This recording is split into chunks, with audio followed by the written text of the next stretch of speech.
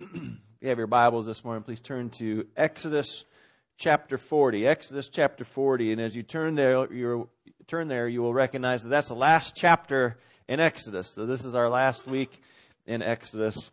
As we turn there together, let us pray that the Lord would teach us yet again. Father, we're grateful that you have taken a people who were ignorant and unaware of what you had done. And through our lives, you have been making us aware. You've been giving us the Scripture. You've and taught us about Jesus. And we're thankful that through the book of Exodus that you have not left us just to consider Old Testament things, but how it propelled us towards Jesus and actually affects us here and today. And so, Lord, we pray that again today that you would teach us from these ancient texts in a fresh way of what you're doing in our lives. We pray that your Spirit would do the work of opening our ears and our eyes to hear and to see what you have for us today. I pray that you would take my mind and my heart and my lips and have me only to speak what you've ordained for this day. And it's in Jesus' name that we pray. Amen. Exodus chapter 40. Today I wanted to tell you a story about a man named Magnus, and he'd actually grown up in England. And his grandfather was a priest, his dad was a part of the church, and at 16 years old, this young man was kidnapped, and he was taken into slavery for 6 years up from far and away. And there he was in slavery, having this really hard life, doing things like shepherding and different things off in the wilderness. And after 6 years, through that time, he actually was able to escape, get back on a boat, and go back down to England. And what happened was obviously a really difficult situation where he was snatched from his family and his place and taken to a far-off land that he didn't know. And yet in that place, he recognized later that while he was out there as a slave, as a shepherd in a place of wilderness, that God had actually done something magnificent in his life to make God a reality.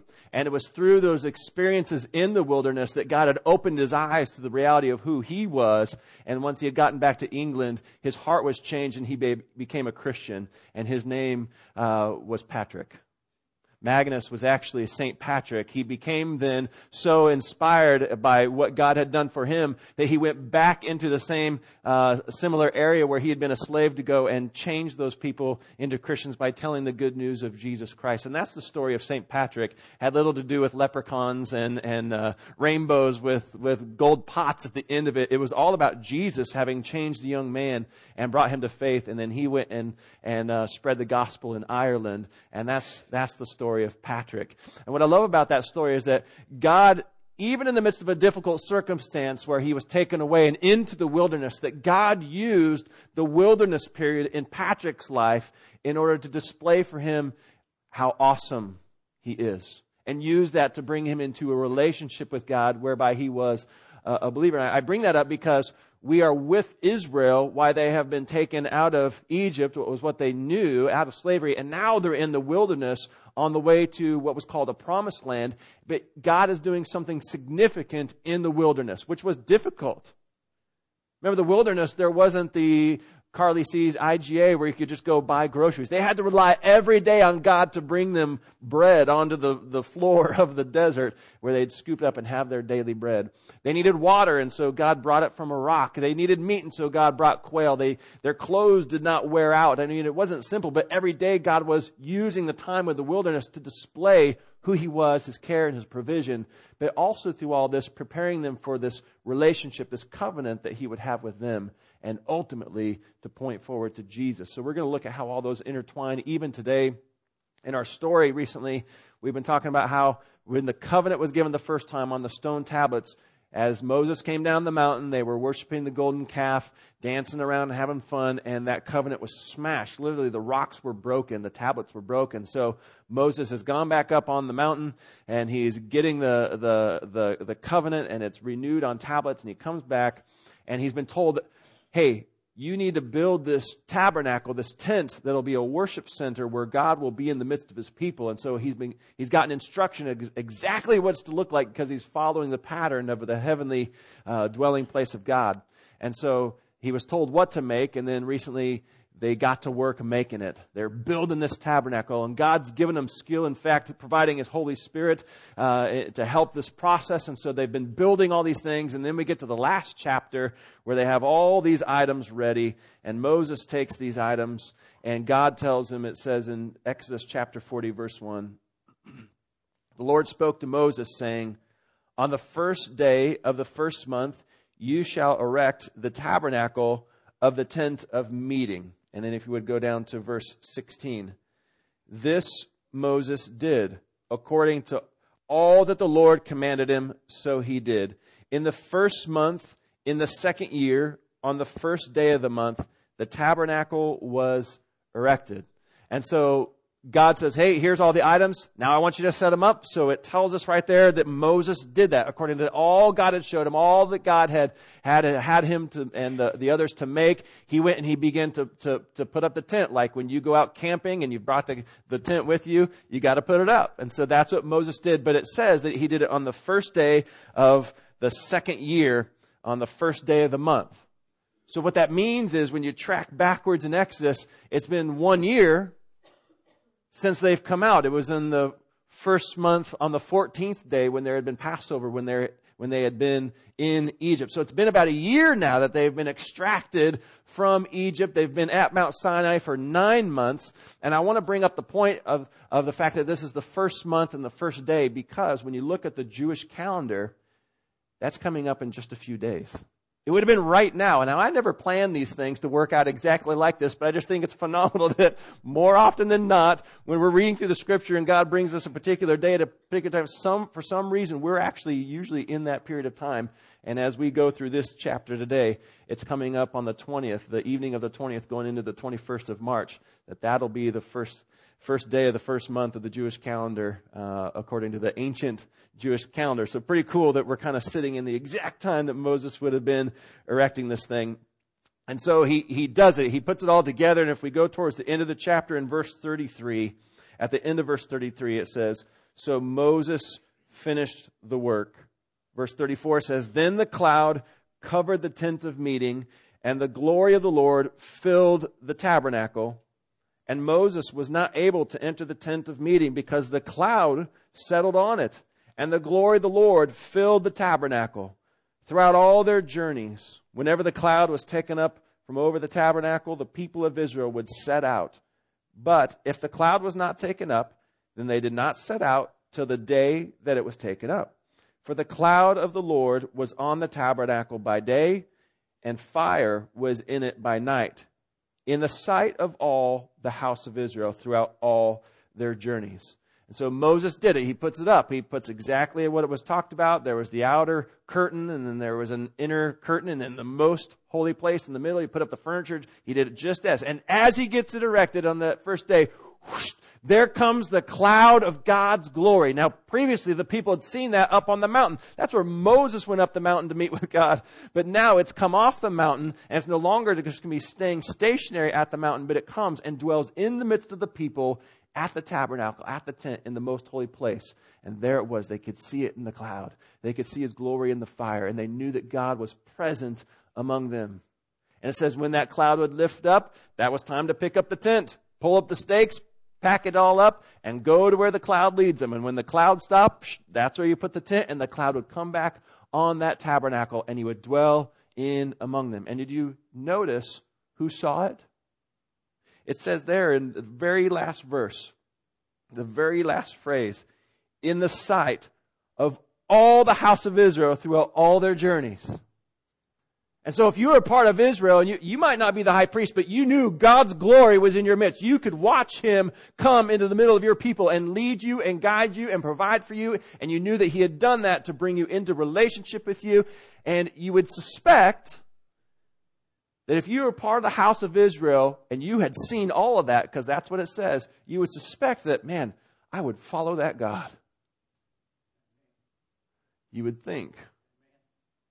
That's not really what happened.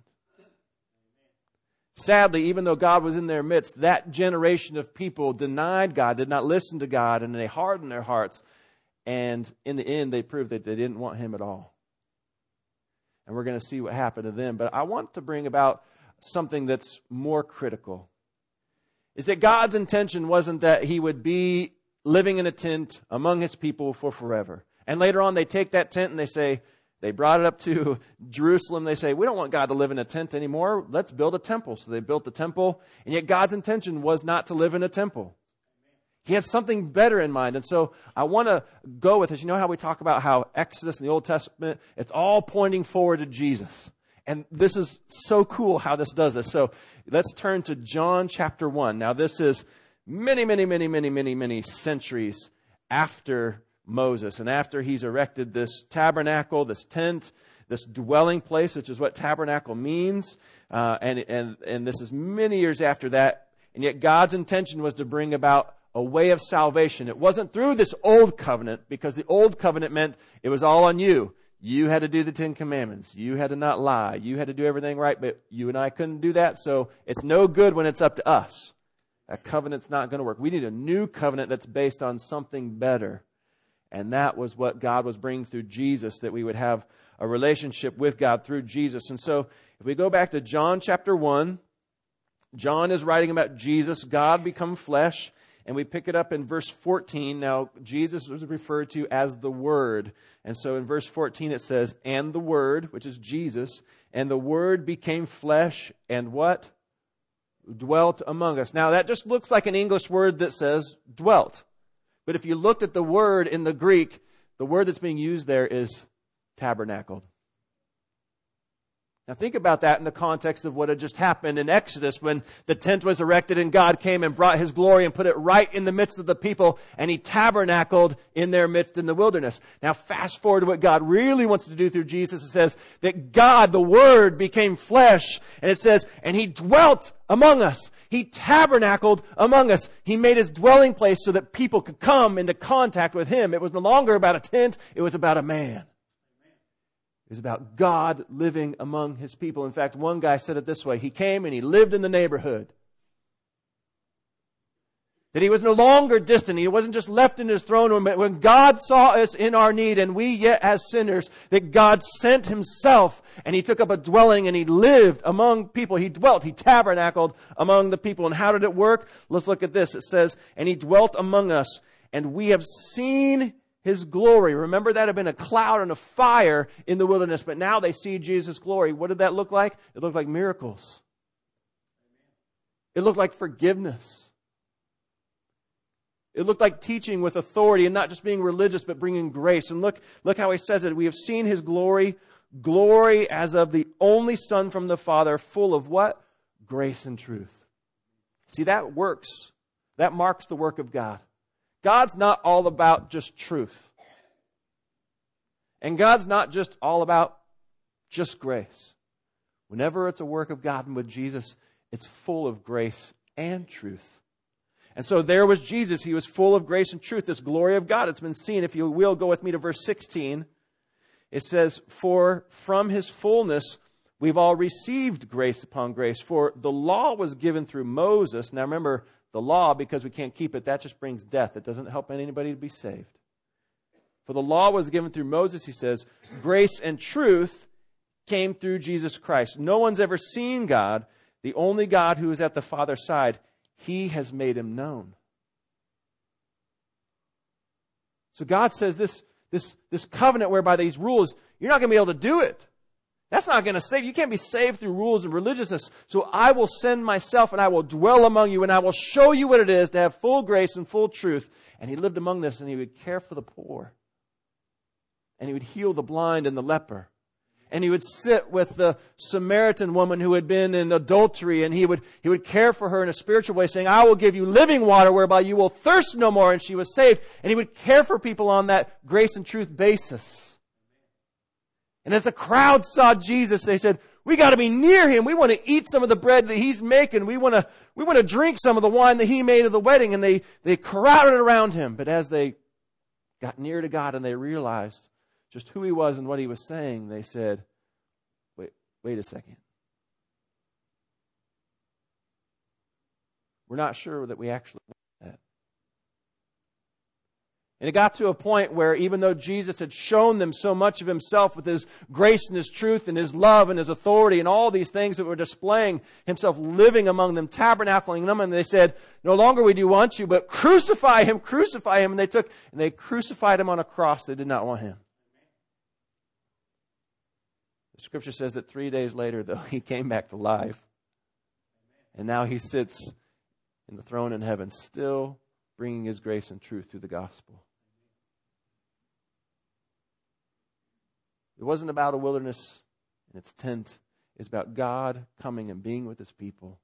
And Jesus was the fullness of that, as John says. And so as Jesus resurrects and he goes and he's on high and there's now this message of Jesus and all he is, you would think, man, people have heard of his miracles. They've heard of his truth. They've heard of his death. They've heard of his resurrection. Certainly people will want him now. But just as God is consistent in his love and his holiness and his truth and his grace, so are people in their sin and their wickedness. Just as the people of Israel said, even though we've seen the glory in our midst and all the miracles of the manna, we don't want you. Even as the people saw Jesus and he had healed the blind and they heard his teaching, they said, we want to crucify you. And so even as Jesus sits on the throne on high and his gospel goes out, still people say, we don't want you. And as the message went to the Jews, they approached some of these topics. One of the early Christians, his name was Stephen. He was one of the deacons early on, one of the first 7 deacons. And so if you have your Bible, turn to Acts chapter 7. Now, after helping in his deacon role to feed people, he actually got up one day and gave a sermon because people didn't like what he was saying about Jesus, so he gave them a Jesus sermon. And he talks about the time in the wilderness. He talks about when the Jews had been in the wilderness and there was a tabernacle and then later on a temple. And listen to what Stephen says. In chapter 7 of verse 44, Stephen preaches, our fathers, so that's the people, the Jews out in the wilderness, our fathers had the tent of witness. That means it was supposed to speak about God and all that he was. They had the tent of witness in the wilderness, just as he who spoke to Moses directed him to make it, according to the pattern he had seen. Our fathers, in turn, brought it in, that's the tabernacle, brought it in with Joshua when they disposed of the nations that God drove out before our fathers. That would have been in the promised land. And so it was until the days of David, who found favor in the sight of God and asked to find a dwelling place for the God of Jacob. But it was Solomon who built a house for him. And yet, so consider this, he has said, hey, the people, our fathers, they had the tent and then they had a temple and Solomon and David were all part of it, and yet, critical word, and yet the Most High does not dwell in houses made by hands, as the prophet says, heaven is my throne and earth is my footstool. What kind of house are you going to build for me, says the Lord?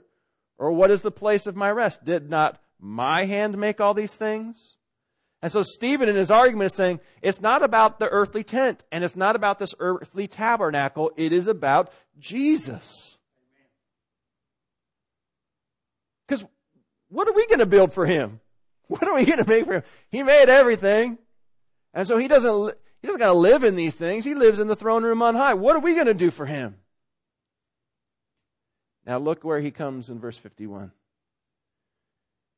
You stiff-necked people, uncircumcised in heart and ears, you always resist the Holy Spirit. As your fathers did, so do you. The people in the wilderness, they didn't listen. The people who heard Jesus didn't listen. And now that as Jesus' followers are preaching about Jesus, Stephen says, you stiff-necked people, you're just like your fathers. You don't listen. When the Holy Spirit is coming to speak and saying, God has made a way for you to draw near to him and you don't want him. But the reality of God is he's going to change everything for you. When you come into a relationship with God, it changes everything with you. And you're not listening. I was talking to a young father recently, and he said, you know what, I had no idea. I had no idea when our baby was born that it changes everything. You parents know exactly what he's talking about, right? You're going along and you're in your marriage and you think we're going to have a baby and it's going to be easy. I mean, there's going to be dirty diapers and there's going to be feedings and all those things. But you don't realize that when you have a baby, your entire schedule is about to change. You don't realize when you have a baby, the way that you perceive everything in the world is going to change. Because no longer was it when it has a red hand and that means don't walk, but I'm good enough, I can just walk. Now it's like, no, you stop. It changes the perspective of everything in the world. It changes relationships. It changes how. And so a baby changes everything, doesn't it? And that's what happened when the Word became flesh. Literally became a baby. It changed everything. And when you come into contact with God and He gives His gospel, you have to hear it because He's desiring to change everything. He's going to change you into a new person. He's going to change the way that you see the world, including your schedule, the way you parent, the way you go to school. Everything changes. And as we come to the Lord, it's important for us to recognize that it is all about Him. And why are we talking about all these things? Why do we bring up the people in the wilderness? And the Scripture says the people of Israel in the wilderness served as an example for us, so we don't make the same mistakes. And why is that critical? I would love for you to turn with me to Hebrews chapter 3. Hebrews chapter 3. Now, the book of Hebrews was being written to Jews. Being written to people who had heard the old story about Moses and the tabernacle, heard about the covenant and all that, heard about the 10 Commandments and all that was there. And yet this book is being written to people to say, I want to warn you. I want to warn you, and there's a good reason why. In Hebrews chapter 3, starting in verse 12, this is what the writer is imploring these Jews, and for us also to listen. It says, "Take care, brothers, lest there be in any of you an evil, unbelieving heart, leading you to fall away from the living God. But exhort one another every day, as long as it's called today, that none of you may be hardened by the deceitfulness of sin." So what was the writer saying? Hey, we better pay attention here. The thing that happened out in the wilderness and what happened with those people, we need to take heart, because it says here, we don't want anyone to be led away from falling away from the living God. It says here that our hearts might be hardened by the deceitfulness of sin. What does that mean? That's a big phrase to kind of chew on. That none of you be hardened by the deceitfulness of sin. Well, first of all, deceitfulness means like a lying, like a tricking, right? Sin does that. Sin tricks you, and as you continue to be tricked, you become hardened to what God is trying to say to you and do to you. It happens with all of us. And so as you sin and maybe you get away with it, you think, no ramifications there. I stole something, got away with it, let me steal again. And we get hardened to it. We cheat on something, I didn't get caught, let me cheat again.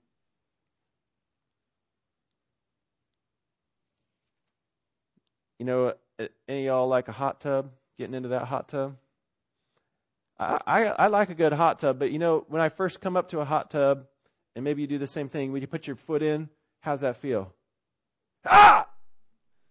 It almost hurts, right? You put your toe in, you're like, oh, that hurts, and you dip it in, you pull it out, and you kind of look at your toe and you say, well, it's still there.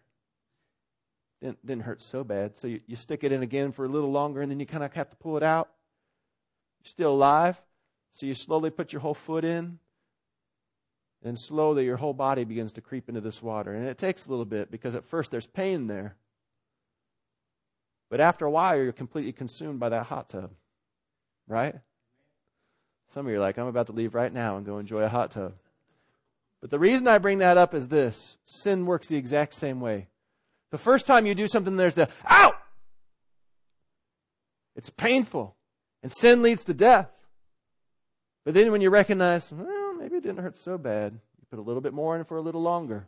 And pretty soon the deceitfulness of sin has you putting your whole body, your whole self into the harm's way of sin. And this says, do not let yourself get to the place where you are so hardened, where you are sitting in the hot tub of sin, you don't even realize the fact that you're boiling.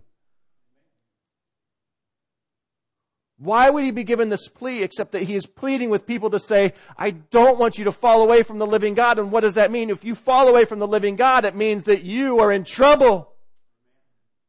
Because if you are not dwelling in the midst of the living God, you are apart from Him. And the descriptions of being apart from Him are you being destroyed for eternity. His plea is that you be saved. His plea is that you listen. His plea is that we wouldn't think that, well, surely not me. All the sins out there. This is dealing with our heart. This is dealing with me. And it goes on and says in verse 14, For we have come to share in Christ if indeed we hold our original confidence firm to the what? To the end. As it is said today, if you hear His voice, do not harden your hearts as in the rebellion. For who were those who heard and yet rebelled? Was it not all those who left Egypt led by Moses? And so as the writer in Hebrews goes on, he says, hey, we need to listen because this sin thing is a serious issue. It's going to kill you. And he quotes and says, today if you hear the Spirit, don't harden your heart as they did in the rebellion. Because the Scripture says they were all destroyed.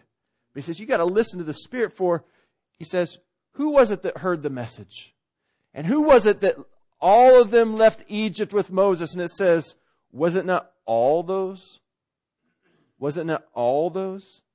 Verse 17. And with whom was He provoked for 40 years? Was it not with those who sinned? And then look what happened to that whole generation.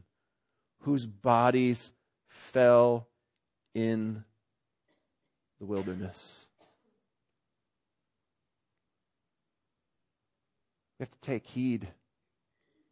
Because it says about Exodus that they all came out of Egypt and they were in that wilderness, that whole entire generation that came out, all of them were on the desert floor dead.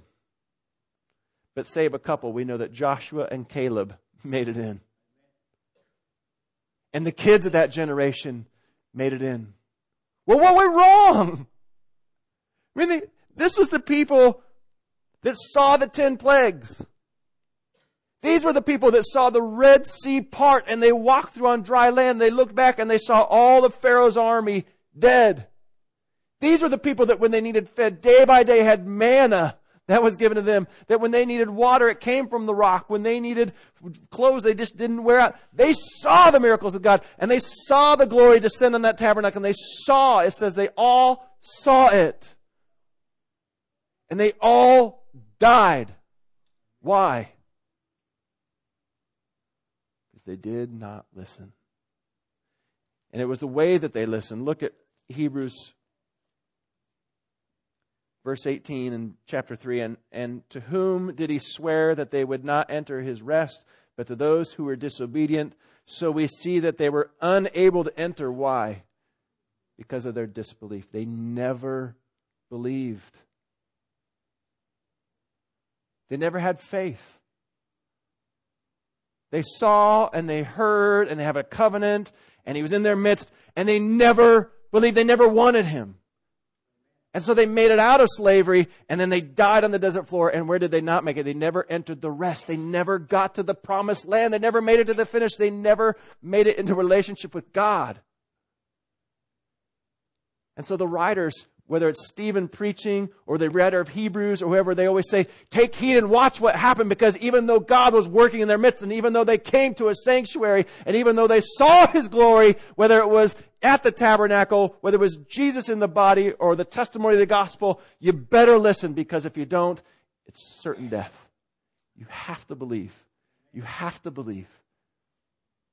You have to believe. The gospel has to come and continue to work on us like a jackhammer. Because the hardness of sin, it's deceitful. It will lie to you. It'll think you can get away with it. It'll think, oh yeah, I can go along with this and I will make it. No, if you're not with Jesus, if He has not started that work in you and that proves to complete to the end, beware. Beware. Why do I preach hard from here? Paul told Timothy, preach these things. Preach the word, because it'll save you and your hearers. I don't want anybody to be lost. And the scripture says, today, if you hear his voice, do not harden your hearts as they did in the wilderness, and they never made it to the rest. You have a better chance of making it with a 4-leaf clover than with just doing religion and just being in a tabernacle and just seeing but never believing. Lord says, unless there's faith, there's no shamrock, there's no religiousness. Unless there's faith in Jesus, there's no salvation. The people came out of the Exodus and they went through a trying time in the wilderness. And it proved that they never believed, they never loved God. And in the things that you go through, there's going to be hard times. God's going to use those to try to get your attention, try to jackhammer the hardness of the deceitfulness of your sin, to get you to listen. And our prayer is at some point your heart may be soft to say, okay, I'll listen today. Lord, save me. That's all it took for the people in the wilderness. Lord, save me. I can't do it. I can't do these commandments. I can't be religious enough. I need you. And he'll allow even the hard parts, circumstances of life to wake you up and to bring you into salvation and then use you for great purposes. Like a young man named Magnus, I can't even say his name right, who became Patrick. The Lord used his time of slavery to display himself in his glory. Eventually he came to faith, and what did he do with that? He went and tried to convert everybody he could. Listen to Jesus. Listen how good he is. That he loves you. He's full of grace and truth. And God's desire is that you would be saved. His desire is that I would be saved. We need to believe. We need to listen. Today, if the Lord's calling on you, I don't know what's been going on. I don't know where your whole track has been with Jesus. But I know that he wants that path to go straight to that cross. Maybe not literally this piece of wood right here. He wants you to come to Jesus and just say, I surrender. I need you. I want you. Lord, help my ears to hear spiritually what the Holy Spirit is saying. Please save me. Maybe today you need to cry out. Maybe you've lived churchiness. Maybe you've grown up in a Christian family. Maybe you're young and you think, well, I'm still young. I'll do it later. Don't wait till later. Today, come to the Lord and say, Lord, would you please save me? Lord, help me to believe. Help me to listen. The book of Hebrews goes on to describe that everything on this earth will be shaken, destroyed. But there's one thing that'll stand. God's kingdom, with a king on his throne. And those who have believed will be in that kingdom and live forever. And that is the rest that was promised. The promised land with God in his kingdom for forever. Today, if you hear his voice, do not harden your hearts like they did in the wilderness. Believe and be saved. He loves you. He really does.